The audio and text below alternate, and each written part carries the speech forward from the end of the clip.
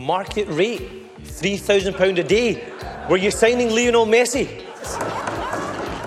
This is First Minister's questions. Just once it would be nice to get a First Minister's answer. For Douglas Ross to stand there and talk about losing grip of a party when he's been leader, the Conservatives have had the longest attempted coup in Scottish political history. The Steamy, a laudable production for the Scotsman.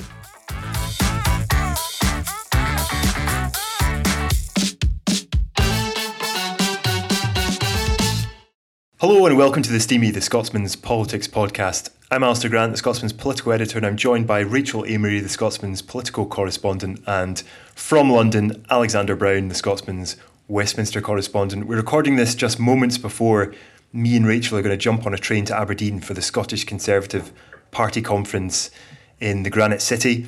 I interviewed Douglas Ross, the Scottish Conservative leader, earlier this week and talked to him about the upcoming general election, why current polling doesn't favour his party, and his own personal approval ratings, which aren't particularly strong either.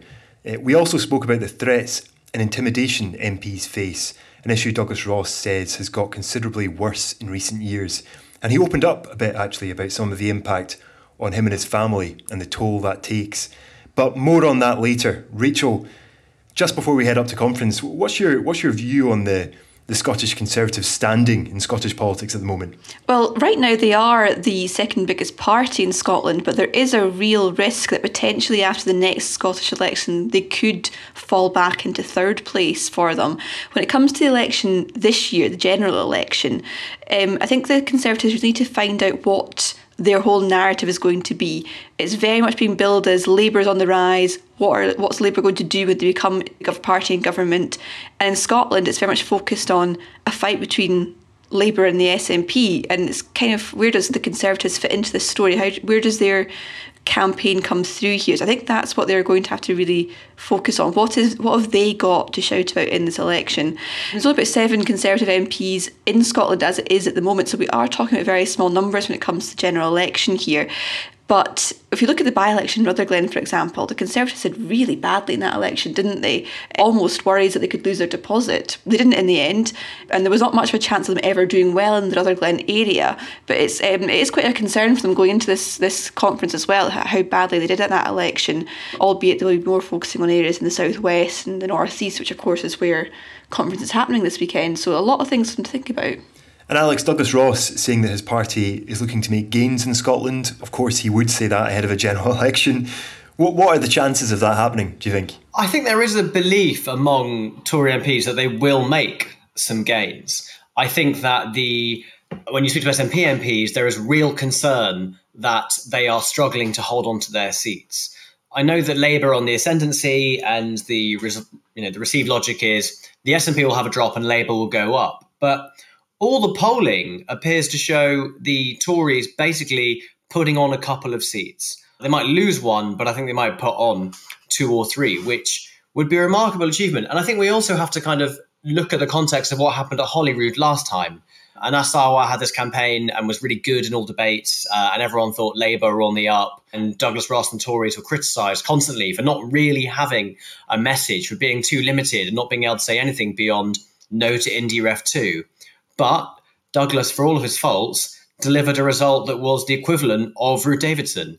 And I don't think that should be ignored. If the SNP are bleeding votes and the Tories are maintaining, that's not the worst place to be, even if they are probably going to become the third biggest party in Holyrood next time.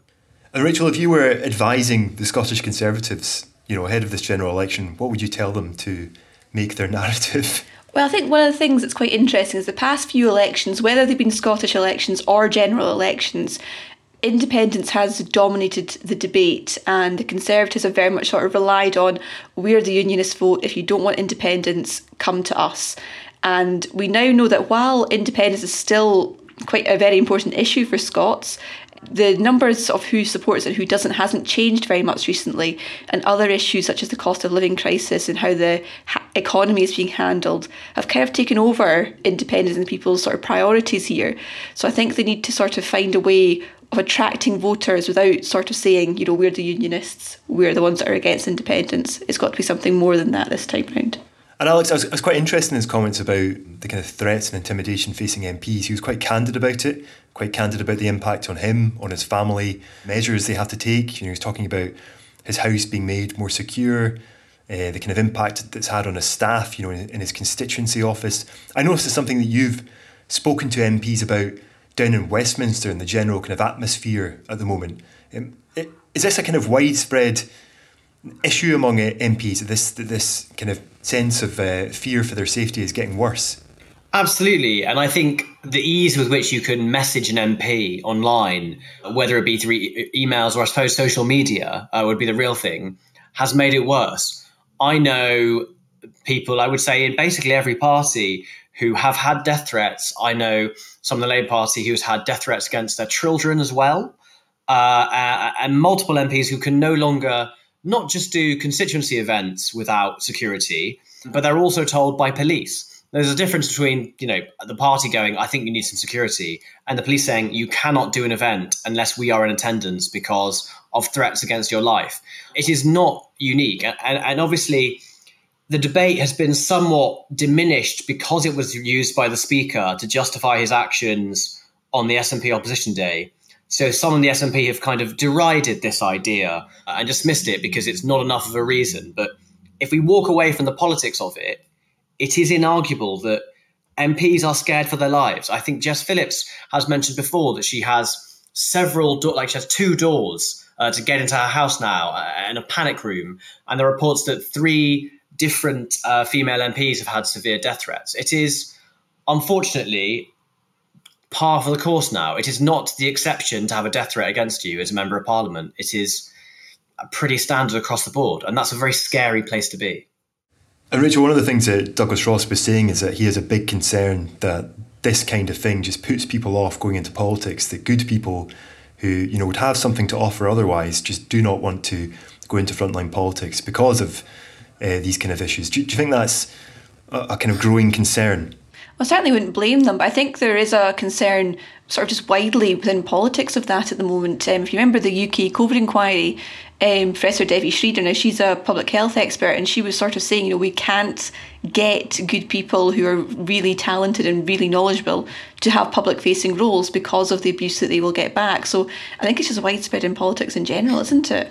And Alex, is there a wider issue with party selections, people wanting to get into politics in the first place?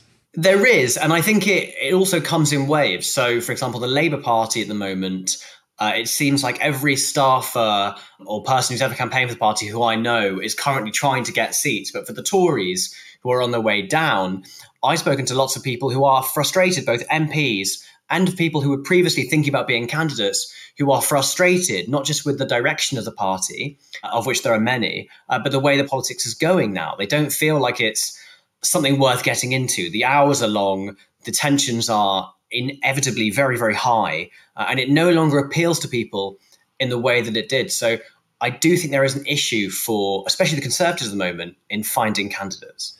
Yeah, well, without further ado, we'll go into my interview with Douglas Ross. And just a warning, I've been told by the producer of this podcast that there's an annoying whistling sound in the background during some of this interview. It can't be helped. It's just the shape of the Scottish Parliament building just means that the wind, you can hear the wind quite strongly. So apologies for that in advance.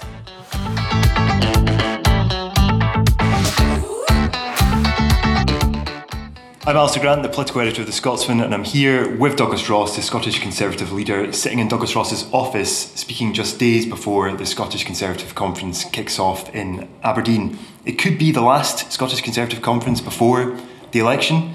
I think it's fair to say the narrative of this election is very much that Labour's on course for victory. In Scotland, it's a fight between the SNP and Labour.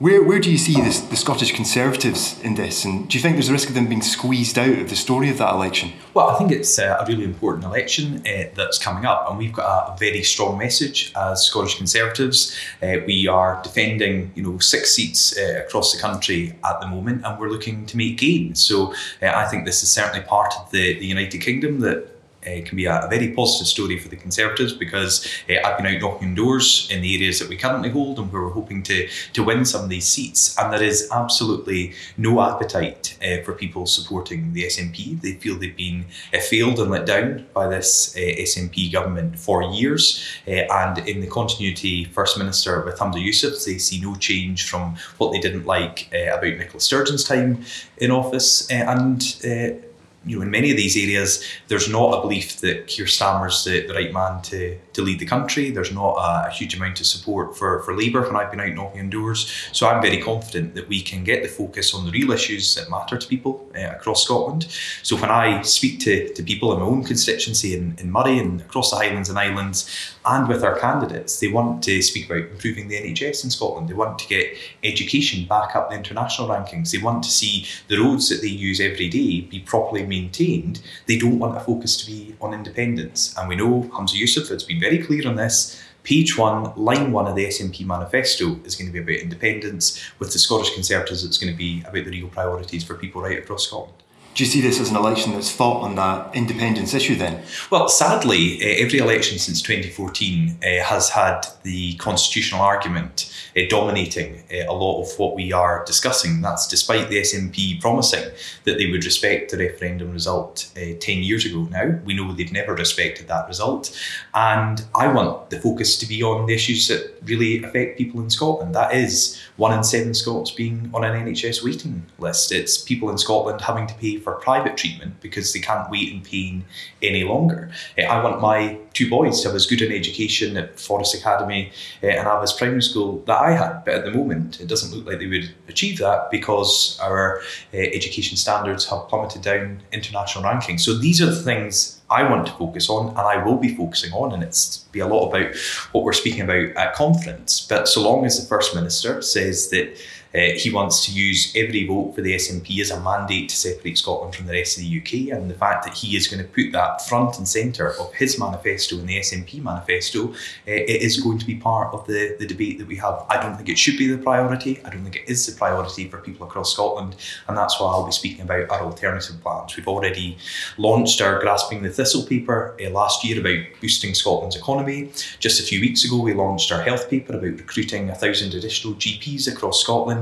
These are all positive policies the Scottish Conservatives are taking forward, while the SNP continue to be focused and obsessed with independence. And on the issue of making gains, there's currently 7 Scottish Conservative MPs, obviously after Lisa Cameron defected from the SNP. How many seats are you realistically targeting going into this general election in Scotland? I've been asked this question a lot up until now, and I'll be asked it a lot up until the election. I never put a number on things. I've got my own thoughts on what I'd like us to achieve, and I think we can have a really good election result here in Scotland. I think we can hold on to what we've got. I think we can make some gains across Scotland as well, because people can see in the seats that we hold at the moment, the SNP are in second place, and in, I think, all but maybe 1 or 2 seats where the SNP are currently the MPs, and we're second place in a lot of those seats. There's 1 3-way marginal somewhere as well. So where there is that competition between the SNP and the Conservatives, it's very clear that if people unite behind us, vote Conservatives, they can get rid of an SNP MP who will be obsessed with independence and nothing else, and they can vote for a Scottish Conservative MP to stand up for their local area, to champion local issues and get the focus back onto their priorities.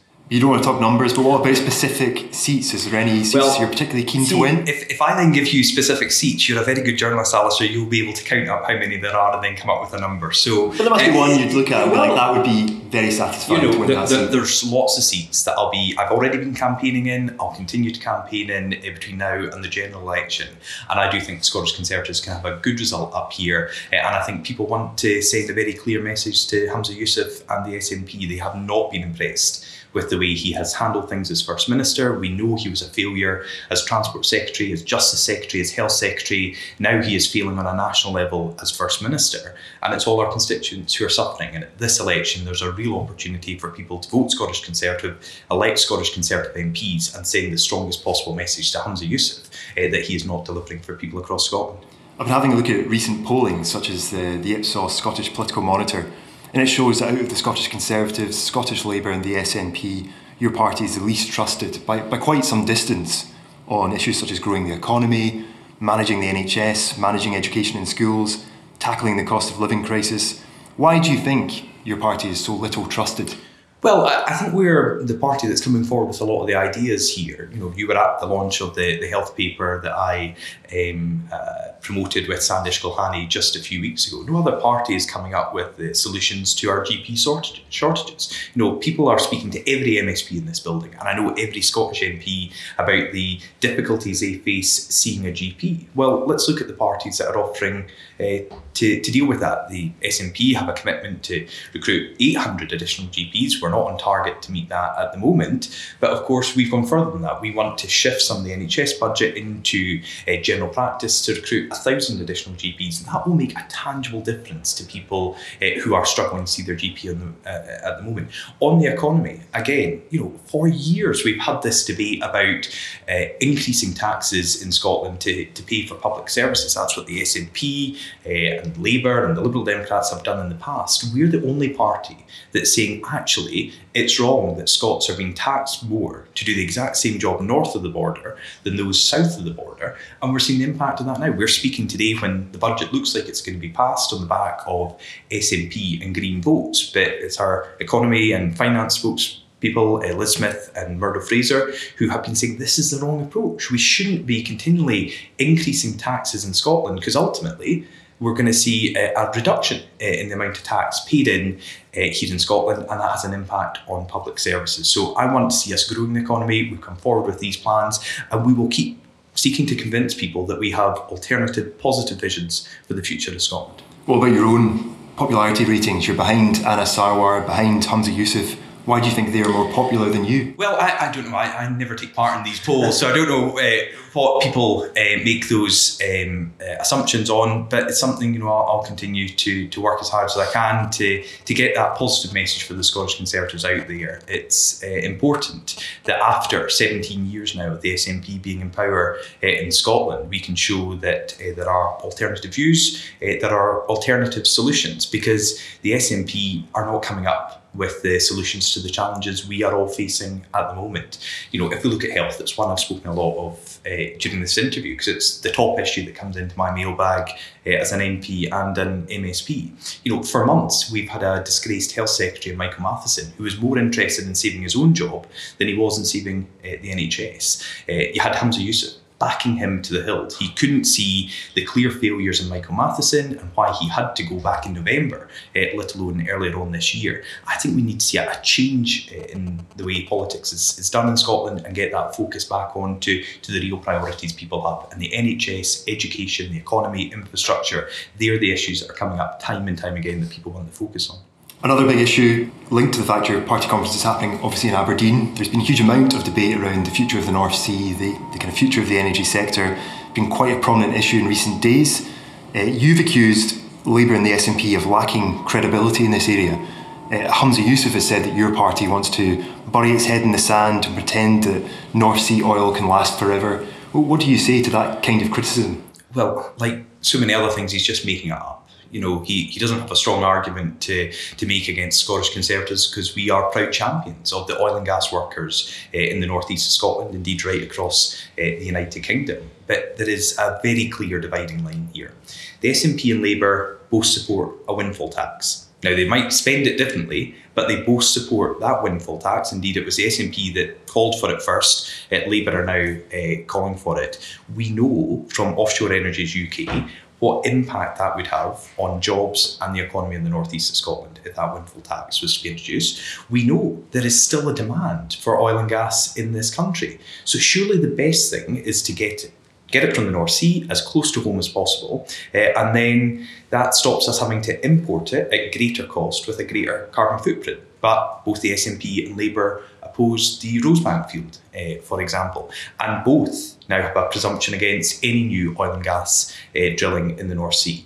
I support the jobs in the North Sea and the northeast of Scotland at the moment, but I also support that transition to renewable, greener forms of energy. But we need that highly skilled workforce in the northeast at the moment to get us through that transition. Labour and the SNP plans would see a cliff edge to the exploration of oil and gas. It would see an end to tens of thousands of jobs. Grampian Chamber of Commerce has predicted 42,000 jobs could be lost as a result of Labour's windfall tax. Of course, we know the SNP's windfall tax is the same. So both these parties could be culpable for the loss of tens of thousands of jobs, whereas it's the Scottish Conservatives that are standing up for those jobs. I voted for the oil and gas licensing bill a couple of weeks ago in the House of Commons because I know how important that is. I listened to industry, I listened to the sectors who were saying, we support this bill, we want to see more security for oil and gas going forward. So I absolutely believe it's got a strong role to play in our just transition to net zero, but we don't do that by getting rid of these highly skilled jobs in Scotland and across the UK, which is what would happen under the SNP and Labour's plans. Looking ahead to Holyrood and that Holyrood election in 2026,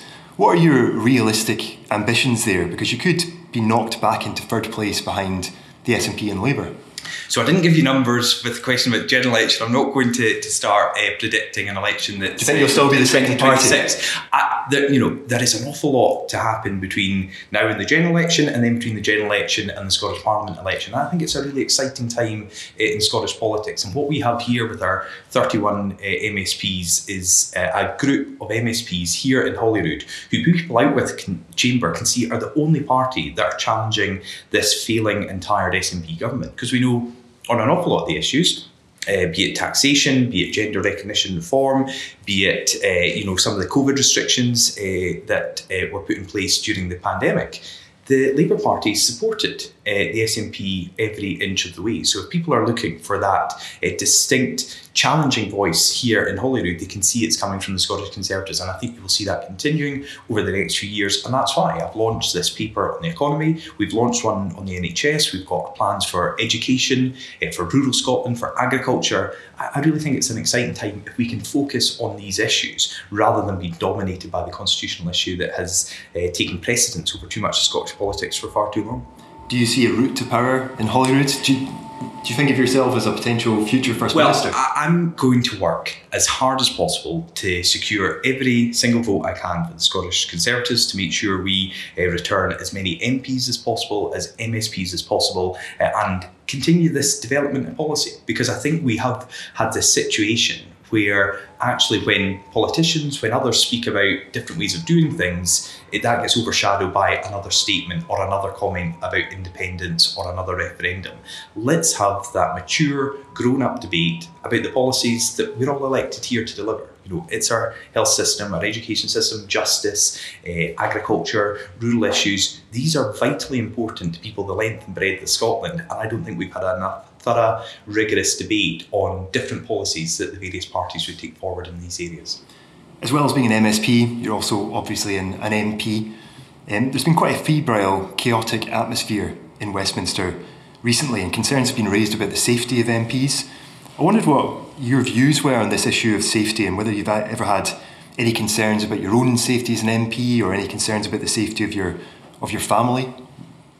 I have, and I don't speak about it a lot. I try to deal with it individually, but we've had to make our house a lot more secure. I'm away from home a lot, and it's a worry that my wife and our young kids are at home a lot when we know there are groups that say they're going to target the properties of members of Parliament. We know with the Just Stop Oil protests, they are looking to target MPs, and we know with the current situation in the Middle East that tensions have been raised significantly.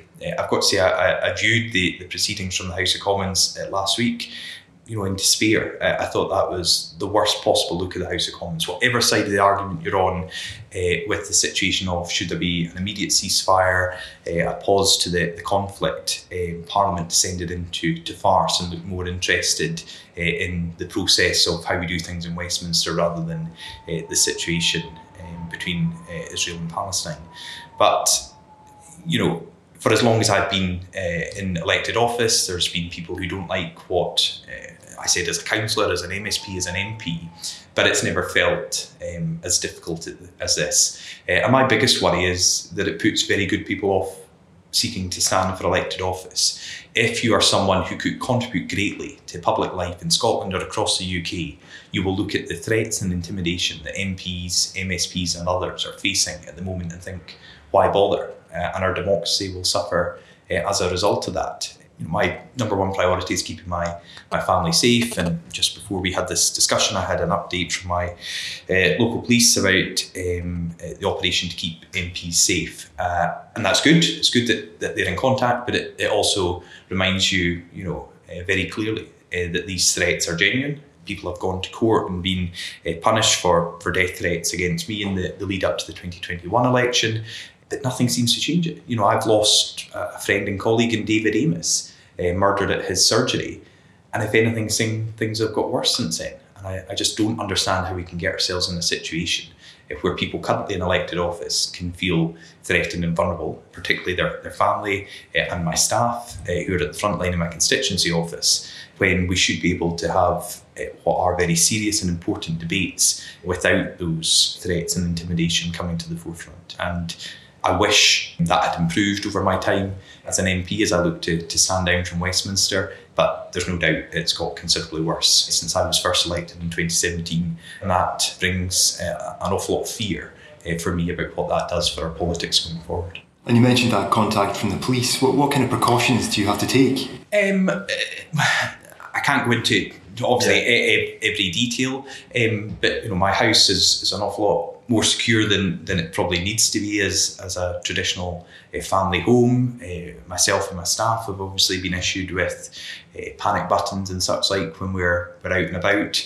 I read all the emails that come into me, and people who disagree with me and who have every right to take a different opinion on the future of the Middle East. The language they use about me and my family and how my family must think about how I've voted or not voted or taken a position on a certain issue, they could make the exact same argument without using language that I think goes beyond the pale at times about what I personally think and what others think. I've got surgeries coming up, we're just getting them advertised again, go out and about in the communities who've elected me to represent them, and I want to make myself as available as possible to hear from them. But I know some people are going to use those surgeries to make political points.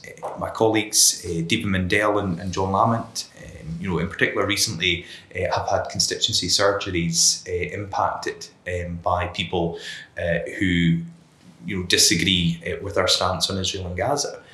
And that's impacted constituents going to see John and David and other MPs about other really important issues.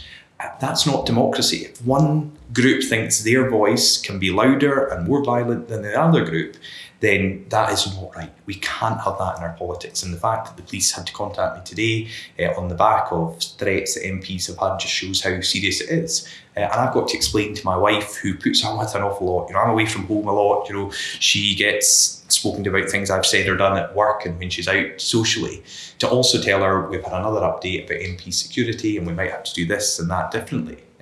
I think is wrong.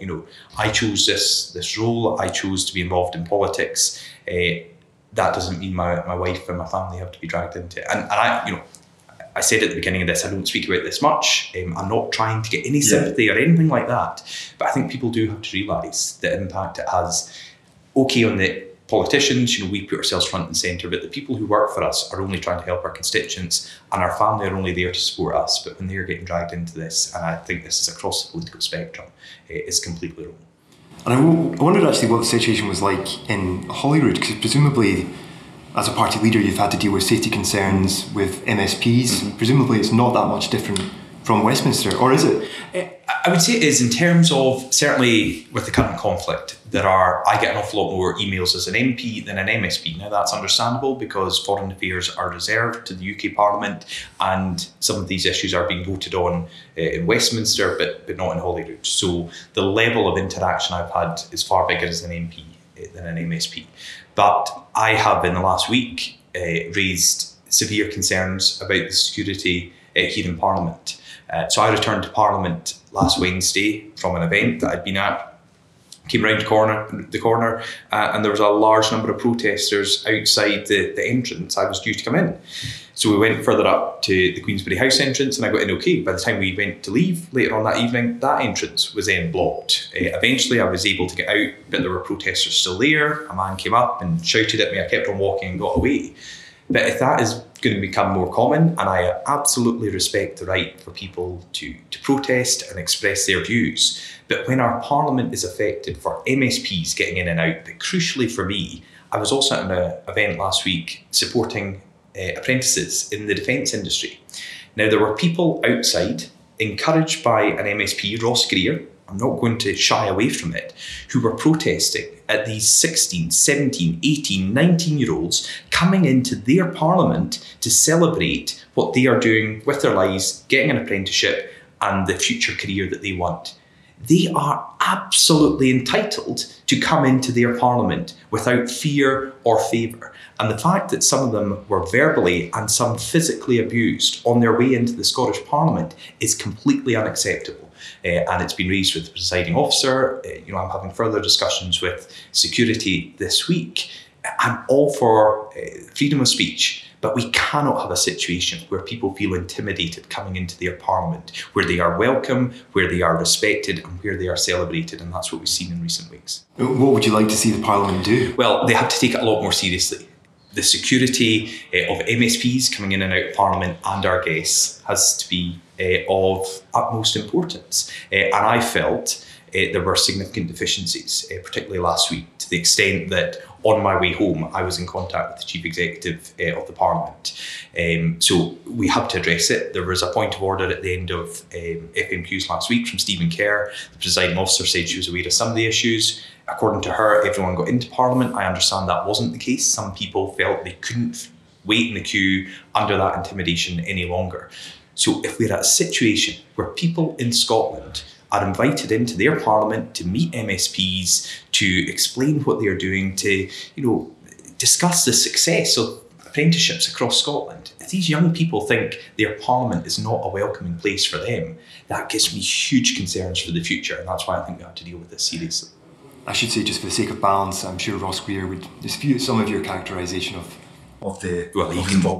He can dispute it, but he was filmed with a megaphone outside Parliament encouraging these protests. So I don't see any defence in that at all, and that's why I think we've got to be very clear on this. But I understand your role; you've got to give balance. Just very quickly on the kind of Gaza ceasefire vote and some of the chaotic scenes we saw there, do you back the Speaker? I know you've been asked this before, but obviously there's a lot of calls for his resignation, for him to step down. Do you support him?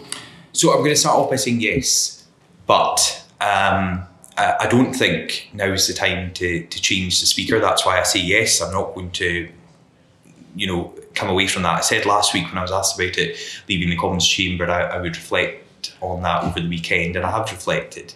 I think the Speaker made a huge mistake.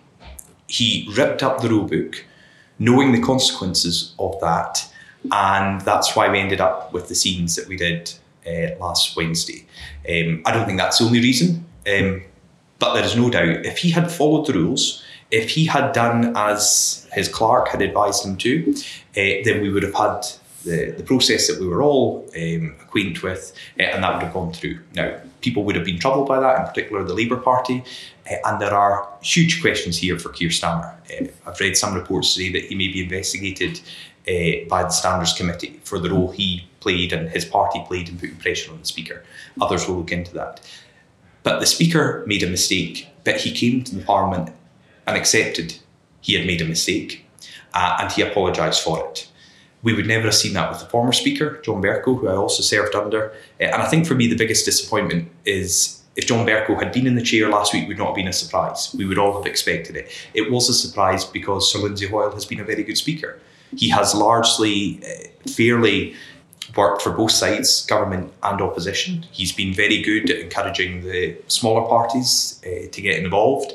And I think one major error should not be the end of your career. But I also think he's in a period now that he's got to rebuild the trust. So I am one of the MPs that is still concerned about how he took that decision and why he took the decision last week.